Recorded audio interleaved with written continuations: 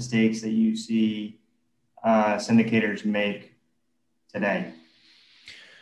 One thing that comes to mind is opting for long-term fixed rate debt because it sounds good on paper and it sounds like the right conservative option.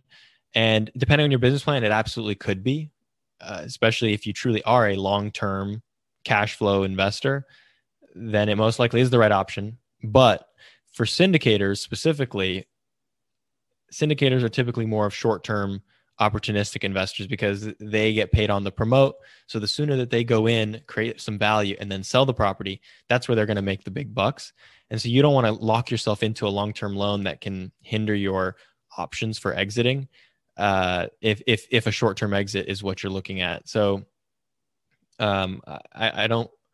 I think there's definitely a time and place for fixed rate debt, and there's definitely a time and place for floating rate debt, whether it's bridge or permanent. So I think just understanding and making sure that it matches with your goals and being aware of the prepayment penalties structures.